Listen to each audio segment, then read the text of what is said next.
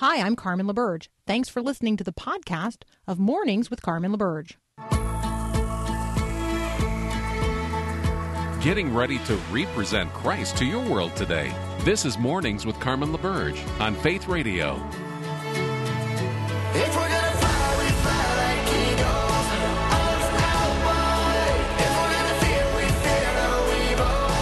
We will rise. By your power, we will go. By your spirit, we are bold. If we're gonna stand, we stand as giants. If we're gonna walk, we walk as lions.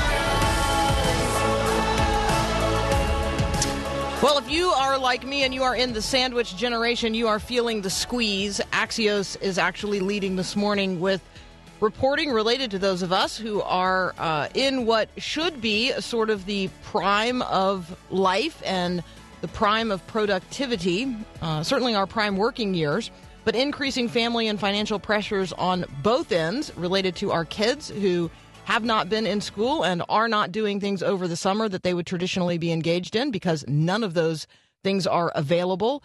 And it pressures on the other end from an aging generation of parents who are requiring a much greater level of our care and attention in order for us to keep them safe during COVID-19 challenges.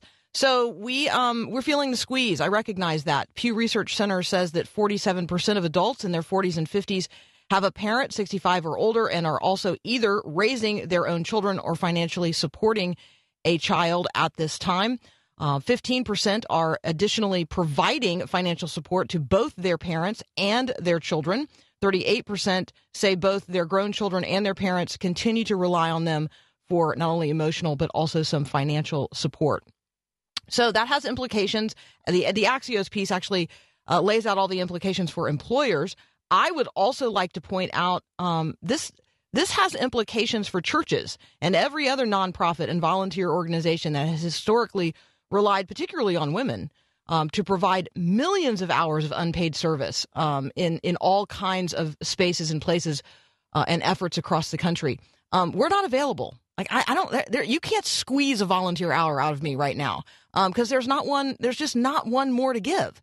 And so for those of us in the sandwich generation, just an encouraging shout out this morning. God has prepared us in advance for this day. But I recognize that it's stressful. I recognize you're under strain. I recognize the pressures are great. I feel them too. And so let us be of encouragement to one another. And then for those of you who are in positions of leadership in churches and volunteer organizations, you just absolutely have to know the squeeze is already on. Those people upon whom you have traditionally relied for volunteer hours, obviously older adults are not available to do the things that they have been available to do in the past because it's not safe for them right now. And then increasingly those moms maybe that you relied on are also daughters, and we are caring for both our aging parents and our kids who are still at home. All right. One story that I am watching with particular interest in relationship to this is the coming political brawl over reopening schools. We will pay a lot of attention to this in the coming days. But right now, I want to turn our attention to two rulings yesterday issued by the Supreme Court. And to take those up with me, Ben Johnson is here. So he and I will be right back.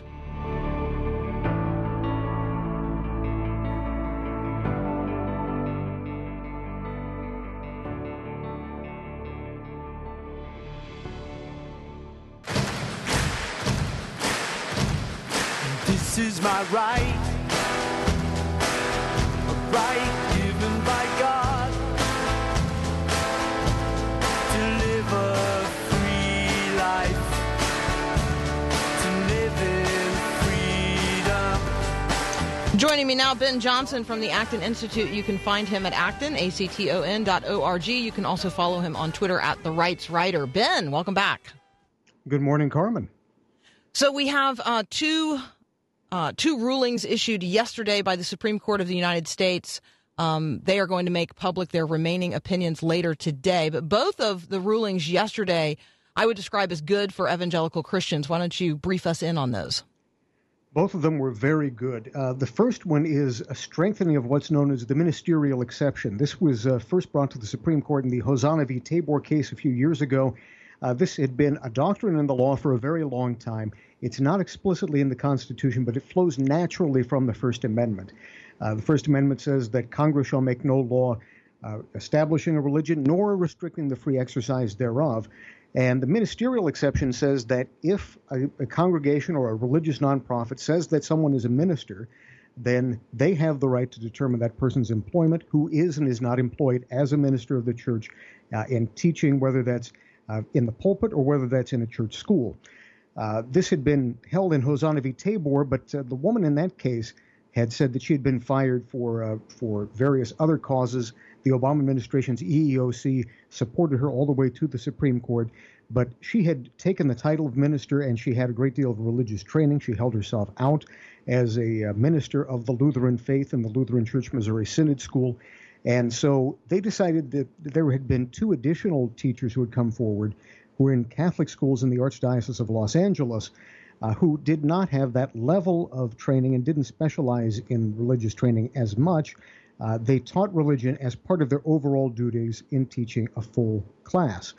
And so they decided to test the limits of the ministerial exception. A 7-2 ruling came down that religious education and formation of students is the reason that most private religious schools exist. And so choosing the people who teach that is inherently part of the church's mission. That is, churches should have the right to decide whether teachers or continue to teach the faith to young students in private religious schools, not the government. So this is true even if they don't necessarily embrace the title minister, even if they don't predominantly teach the faith as part of what they do. They are teaching the faith, and therefore they are ministers. By the way, in a very important concurring opinion, Justice Clarence Thomas said the government should defer to religious organizations when they say someone is a minister, because judges don't have the right to decide, and really don't have the expertise to even understand what qualifies as a minister, depending on what church or denomination or sect or religion someone is in. The ruling said that you can be considered a minister if you teach religion in school, but Justice Thomas said, really, if the church says that you are a minister and the person accepts this title as part of their job duties, then that person should be considered a minister, period. The government should not be intervening. Otherwise, the government is deciding who is and is not a minister in a church.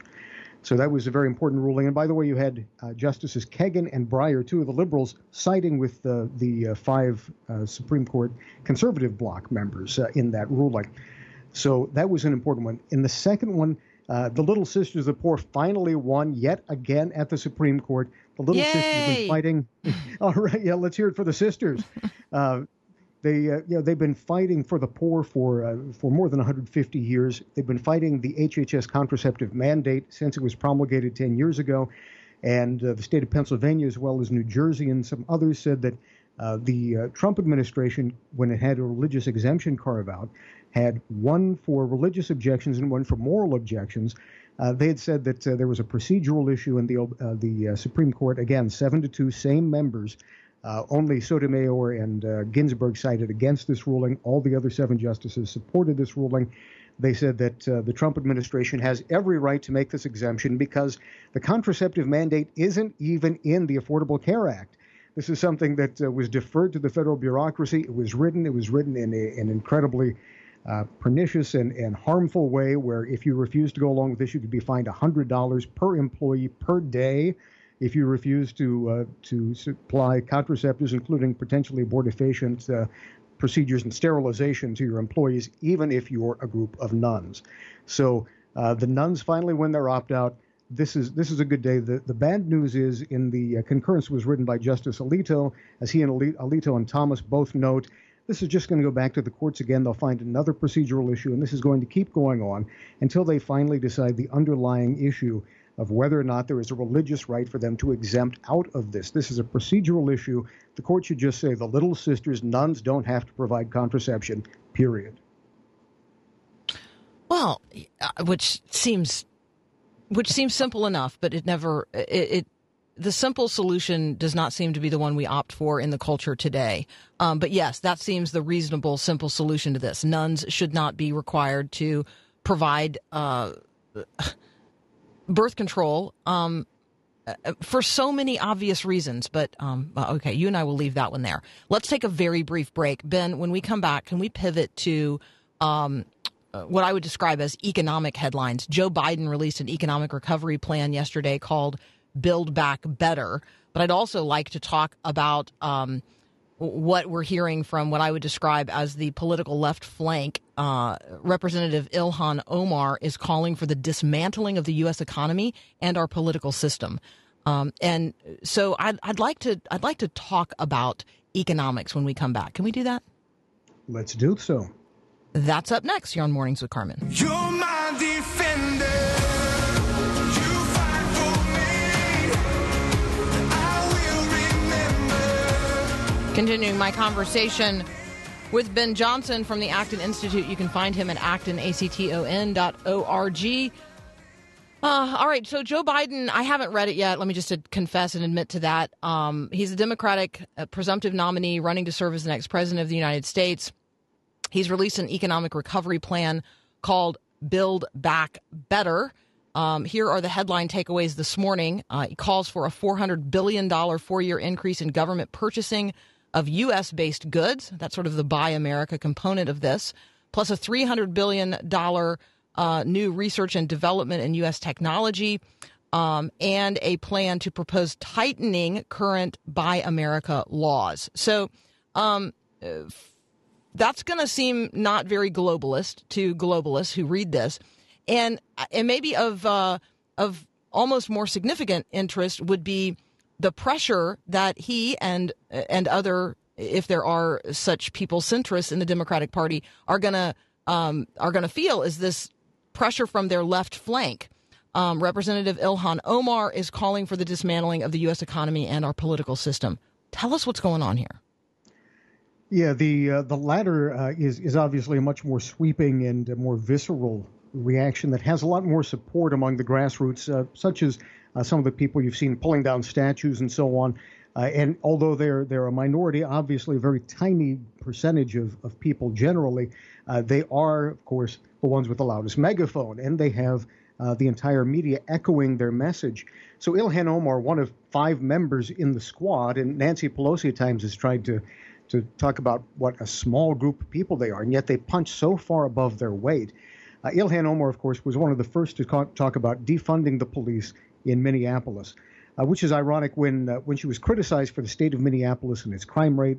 Earlier on, she said, "I'm a U.S. congressman. I don't have anything to do with the internal decisions of what's happening in Minneapolis." And yet, when it comes to the decisions of the police force, now suddenly she's making very concrete recommendations that the police force be entirely defunded, dismantled in Minneapolis. And she says that's not far enough. She said, we can't stop at criminal justice reform or police reform. She said, we have to tear down systems of oppression, and that includes the entire U.S. economy, whether it's in housing, education, healthcare, employment, or in the air we breathe.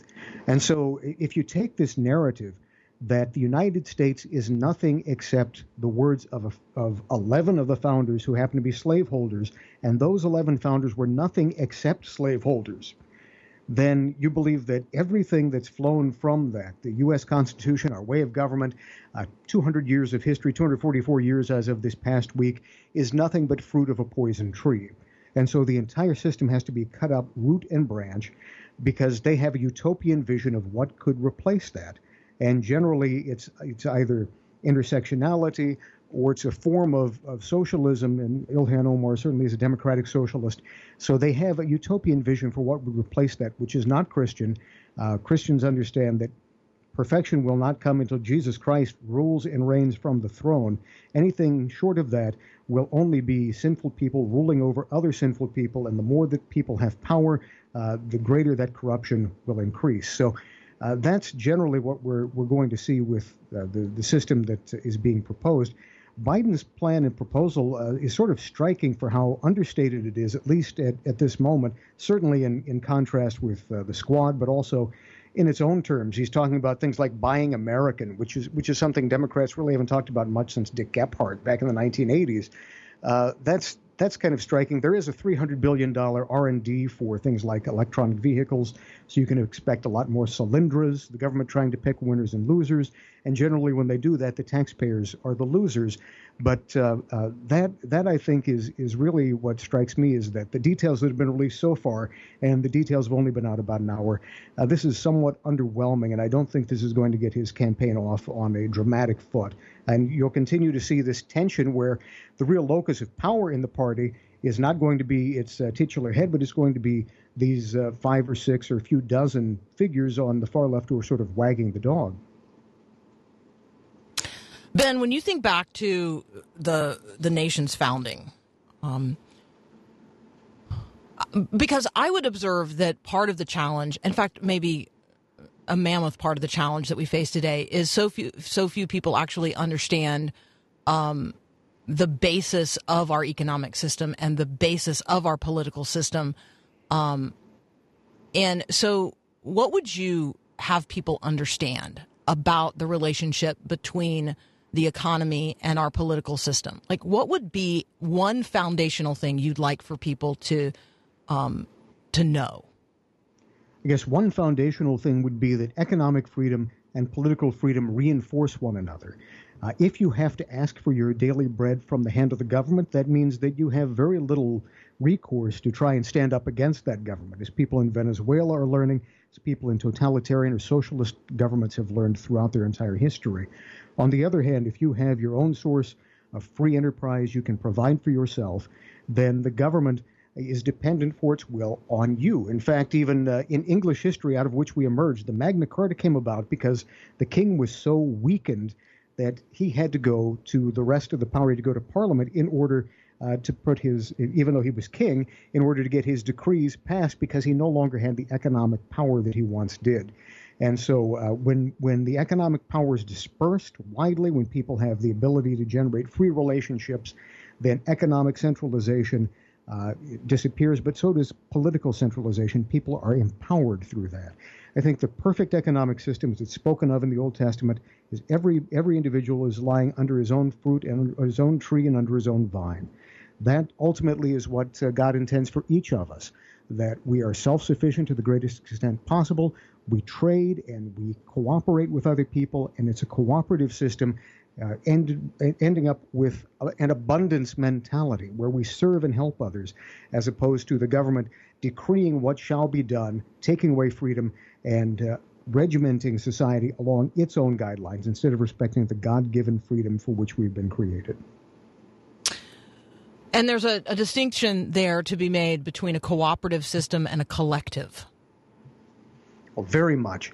A cooperative system is one where if I have something that I wish to trade or engage, or I have a product that I can sell to you, you have the right to pick it up, and you have the right to purchase it. You also have the right to reject it.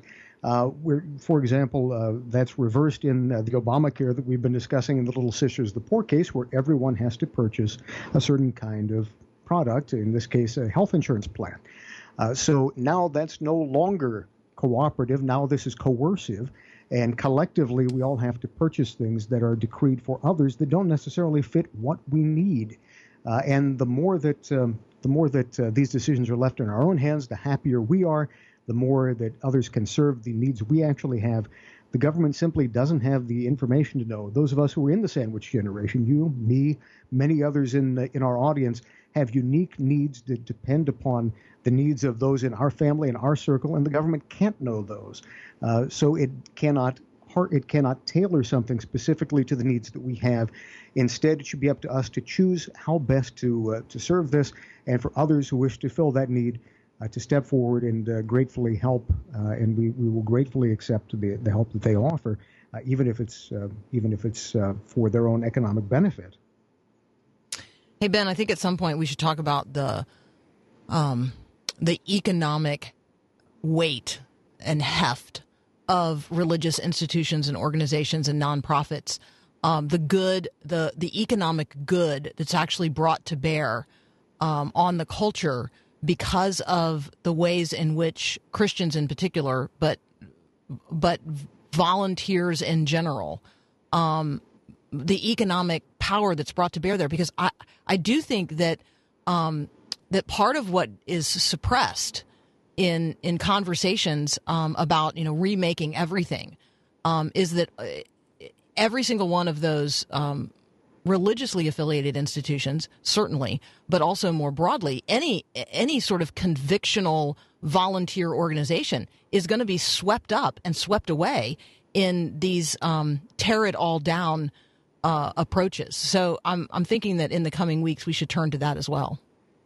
That's very important. Not only are obviously most faith organizations have a charitable component, but even in secular organizations, a huge number of people who volunteer for that are motivated by their faith. So quite often that's overlooked or swept aside, but believe me, we're just beginning to scratch the surface of the amount of sheer good that charity and philanthropy that's carried out in the name of Christ is done because people recognize everyone is created in the image of God. That's something that bears repeating again and again on this show.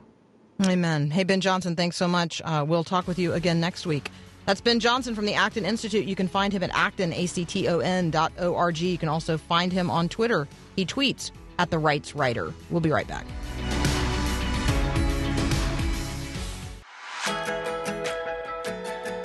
All right, when was the last time you had a real, genuine conversation with a person from a very different thought silo, a person who is operating every single day among non-believers, as a non-believer? Now, this is a distinctively Christian ministry. This is a distinctly Christian worldview radio program. Most of my guests are Christians. Let me just go ahead and tell you my next guest is not. Tom Krottenmaker is a very public non-Christian. He describes himself as a secular Jesus follower. He directs communications at Yale Divinity School. He writes on religion and values in American public life for the USA Today. He has quite a following, and he has a lot of influence in the culture. Tom Krottenmaker is going to be here next, and he and I are going to talk across a range of issues. This is how you have a conversation with a person with whom you profoundly disagree. That's up next here on Mornings with Carmen. How does your teen see you? Does she know you love her? Does he get that you've made mistakes too? Hi, I'm Mark Gregston with Parenting Today's Teens. It's not uncommon to find a mom or dad who wants to come across to their teen like they've got it all together. But one of the things I think is healthy for parents and teens is honesty. In fact, let your teenager see that you have shortcomings and setbacks. It'll cause two things to happen. First, they'll cut you some slack because no one is perfect. Then they'll be more realistic about themselves. I hope that together, you and your teen can give each other grace. You'll both have your mistakes, but admitting your weaknesses only deepens your relationship. Want more parenting help from Mark Gregston? Find helpful resources at parentingtodaysteens.org or search for Parenting Today's Teens in your favorite app store.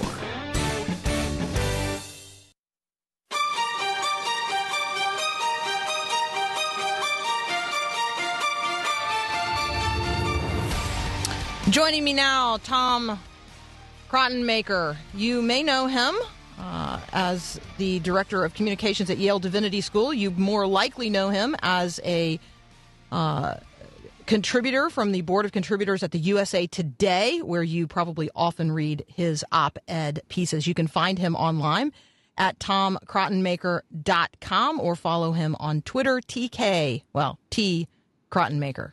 I'd like to think of it as TK Rottenmaker, but that's not what it is. But that is how it's spelled. Hey, Tom, welcome back. Yeah, that's how it's spelled. Hi, Carmen. It's great. It's great to have you back with us. Just to let you know, I set this up with my listeners as a demonstration of how to have a civil conversation with someone with whom you have profound disagreements. Because I think that if you and I were to till the soil across a wide range of issues, there would be a number of places and points at which our understandings of the world and our approach to it would diverge. But you and I are able to talk about things in a way that hopefully is a demonstration to others of what we would like to see produced in the culture writ large.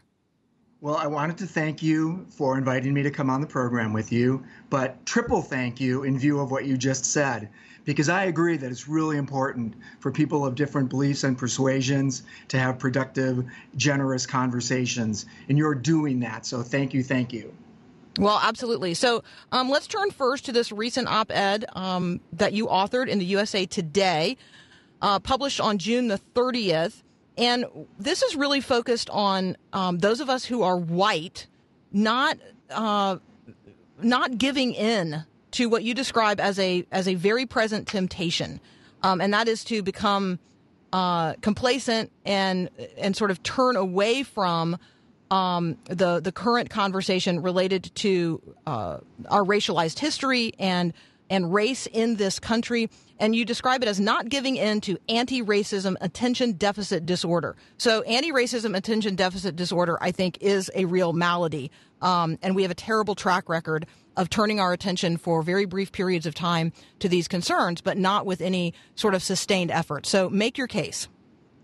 I'm concerned that could happen again. Like many people, I'm heartened by what we've seen the past couple of months in terms of this outburst of anti-racism hope and energy. Yes, fury, but hope and energy, a determination to really see things as they are and to do the work of dismantling racism. And I've seen a lot of white people step up and realize that this is not just a problem for our black fellow citizens, but this is work that white people have to undertake as well. And so I've been heartened to see that. Yet, as I say in the piece, I worry that white people might start moving on prematurely. I mean, already the stories about the protests are receding from the headlines. Unfortunately, coronavirus is back back center stage. But as this recedes from the headlines, there's this temptation to start turning our attention to other pressing and maybe more pleasant matters. And the thing is, white people have the luxury of moving on and checking out. It might seem to us that, well, it's no skin off our nose if these subtle forms of racism continue. We may think that it's no knee on our neck, if you know what I'm saying. But as I say in the piece, it is skin off our nose. As white people, it's our responsibility to do the work of anti-racism. And I think that all of our lives are degraded as long as racism persists. When we talk about, you use the word luxury, I might be tempted to insert the word privilege there. Yeah, very much okay, so. So as a white woman, I actually do not have to think every single day when my 17-year-old gets in a car, or 16, almost 17-year-old gets in a car and drives across the county or even across the state. I do not have to give her the you're black if you get stopped by a police officer. Let's remember what we're doing. I don't have to give her that talk every single time she leaves the house. That's a privilege. It is a privilege to not have to do that. And I think that I am challenged to articulate to an overwhelmingly white listening audience, overwhelmingly Christian white listening audience right now, to not become defensive when someone else acknowledges your privilege. And the privilege is a privilege of being able to ignore things that other people cannot ignore because of the color of their skin. I'm so glad you used the word defensive and that you brought that up, because that is so key. And I have a very strong personal commitment to not be defensive when I learn about my privilege or have it pointed out to me. There's no need for defensiveness, and it can be very destructive. I took this up actually in my Secular Jesus Follower book in the chapter about racism. I talked about privilege, and I talked about people I know who take umbrage at the suggestion that they have white privilege. And they'll say, well, I've had it tough in my life. I haven't had anything given to me, and I've worked hard for everything that I've had. And I say that I too had, rough aspects of my childhood, and nothing hasn't been handed to me. But it's really important to realize that admitting white privilege doesn't mean that you're a bad person. You don't need to be defensive. The thing to do is to see it when it exists and then try to leverage it on behalf of people who don't have it. And so I'm like you. I never had to have the talk with my daughter when she was a teenager. I don't have to have it with my grandson, who's going to be hitting the teen years in about 7 or 8 years.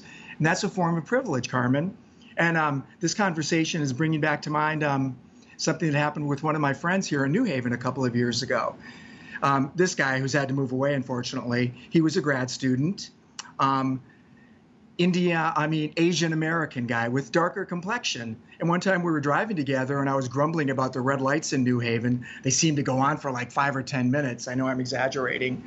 And then they typically have a sign that says no right-hand turn on red, which bothered me because usually the coast is clear and you could go. And so I mentioned to my friend that, the heck with it, I'm going anyway. And I often do go anyway. And he looked at me and said that you'd be thinking about that differently if you had dark-colored skin like me.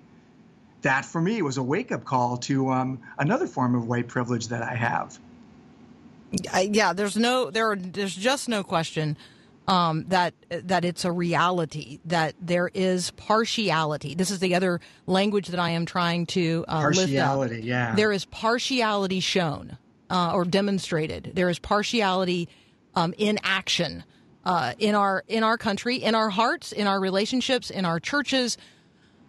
Tom Krottenmaker and I are seeking to be people who show no partiality. I do so as a motivation. My motivation is because my life is wholly given over to Jesus. Tom's ideas are given over to the ideas of Jesus. He is a self-described secular Jesus follower. I'm going to have him describe that to you when we come back. Let's take a very brief break, and then I'm going to continue my conversation with Tom Krottenmaker. All right, I don't know how far it is from New Haven to Hartford. What would be my traveling distance, Tom? About 40 miles. All right, so those of you who are listening this morning in Hartford, Connecticut on 94.1 FM or AM 1290, Tom Krottenmaker is your neighbor, so you could take him up on his offer to buy me a really good slice of pizza, which he says is better than anything I ever had at Princeton when I was there. Because I think that we want to, that right? offer still stands. I know. I'm coming, man. I'm coming. We want to widen the conversation. We actually want to get more people in the conversation, maybe across what we would describe as an aisle of difference. And the aisle of difference in this particular case is that Tom describes himself as a secular Jesus follower. In fact, he wrote a book entitled Confessions of a Secular Jesus Follower, Finding Answers in Jesus for Those Who Don't Believe. Tom, describe to my listeners what it means for you to call yourself a secular Jesus follower. They need to know that I am someone who does not have a conventional God belief, and I'm not someone who could be thought of as conventionally religious, which is to say that I don't belong to a church and I don't pray in the normal ways. You could say that I chose not to have this belief or I couldn't bring myself to have this belief. That's a complicated matter. But the fact is, I am not conventionally religious. Yet, ever since I was young, I have found myself fascinated by Jesus, inspired by Jesus, wanting to approach life in the way that Jesus would have us approach it. We can talk about what that looks like in practice. But the thing is, I have this deep regard for Jesus, and I want to have my life molded to some degree by Jesus, but I'm not a church person. So what am I to do? The aha moment for me happened a couple years before I wrote that book. And it was the realization that even though there is no such thing in the religion categories, I am a secular Jesus follower. All right. And unpack the word as you would define it, secular. Because I think that there are probably a lot of people listening who have different operating understandings of what that word means. Right. I mean it in the colloquial sense, as I was saying a minute ago, somebody who's not conventionally religious, not a church guy, or not involved in any other kind of religious organization or practices, and not a conventional believer. If you ask me where I am on God, I would say agnostic. Right. That's an excellent word. I think there are probably people listening right now who would understand that word quite well. As we watch the percentage of the American population that describes itself as nones, as people who do not express what you're describing here as a conventional system of belief in God. One of the things that I just deeply appreciate about you is you actually help me understand a growing part of the culture that I live in. And so I just wanted to say that. And then I would also just like to, because you are on an Ivy League campus, And this conversation about the things we're allowed to talk about, the ideas that we're allowed to hold and espouse in public spaces today, this is very robust. And so, without maybe spending too much time and attention on the actual letter that Harper's has published and that many hundreds of academics have signed, can you just talk with us about what it feels like in terms of a freedom of belief and freedom of expression on a university campus right now? Yeah, I'm really glad you brought this to my attention. You shared that link with me yesterday, and I noticed that this letter is covered in today's New York Times. So it is a big deal. And if you go down the list of people who signed that letter, I could be like your clipping service. There you go. Well, you're invited, as are people listening, to send me stuff whenever you think I'll be interested. I learn a lot that way. But if you go down that list of people who signed it, that's an incredible who's who of famous authors and thinkers and pundits and inside and outside of academia. And so it's really interesting for me to think about that from where I am. So first of all, I am situated at the Divinity School at Yale. And this is a divinity school that not only studies religion, but does religion. Almost everybody at Yale Divinity School is a Christian, and there's the practice of faith every day and everywhere you look. Some people may think it's weird that a secular guy is the communications director. That's a whole separate question. But the fact is, it is a Christian divinity school. And so freedom of Christian expression is certainly honored in my environment. But let's look at the issue more broadly. I've been trying to understand this, Carmen, as I mentioned in an email yesterday. I think there's a generational difference. I myself am a baby boomer, sort of on the young end of it, and I don't really identify as a baby boomer. But let's just say people in my demographic tend to be more absolutist about free speech. And the idea is that you should allow free expression, and the best solution to bad expression is more expression, better expression. But I'm paying attention to the younger people I'm around and noticing some nuances in the way they approach this, and even some skepticism. And even though most would say, yes, I believe in the principle of free speech, you'll hear younger people asking some questions that might sound cynical to you, like, why would a university grant a microphone and a platform to this person or that person?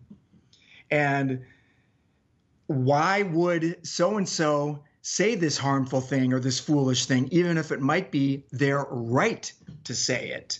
So it's a somewhat different conversation. And for people in the more absolutist older generation, there's a kind of alarm, and it feels like free speech is now maybe going by the wayside, which is of great concern to them, which I understand. And yet, if they wanted to take an American flag and burn it and stomp on it in public, they would expect all of the rest of us to support their right to do that as an expression of freedom of speech. And it's that hypocrisy that is just eating at the craw of not only religious Americans, but people who understand patriotism in a particular way as well. It seems to me that most people, if you gave them a truth serum, would say that, yes, there are certain forms of speech that are not okay. And everybody knows the example because it comes from a famous Supreme Court case, that you can't falsely shout fire in a crowded theater, right? And there are probably speech is limited. Yeah. And I think most people would agree that there are certain things that are just not responsible speech. Like, let's use a Connecticut example. There was this horrible mass shooting at Sandy Hook in Connecticut, I'm going to say 5, 6, 7 years ago. And a lot of kids were killed. And believe it or not, there are those who say the whole thing was a hoax. It never happened. It was all staged to try to discredit gun freedoms. Now, should somebody who spouts that be given free speech? Is that a legit use of free speech? Or is that sort of an exploitation or an abuse of free speech? And that's when you start to get into debates, like what's in and what's out when it comes to the kind of speech that should be allowed. And there's never an easy answer. You'd have to sort of go case by case, and people are going to disagree. All right, I love talking with you. We're out of time today. Let's not let it be so long before we talk again, because I do think that your willingness to engage with me and my joy in engaging with you is my. I am hoping it is a demonstration to those who are listening, and maybe even those who then might overhear. This is a demonstration of how it's done. Tom and I like each other. We disagree on many things, but having fruitful conversations with one another is how we are going to move forward together as a unified people. So, Tom Krottenmaker, thank you so much for joining us. You guys can find him online. You can also find him at the USA Today. You can find him on Twitter. Tom, thank you so much. Thank you so much for having me on, and thanks for your great attitude. Until next time, we'll be right back.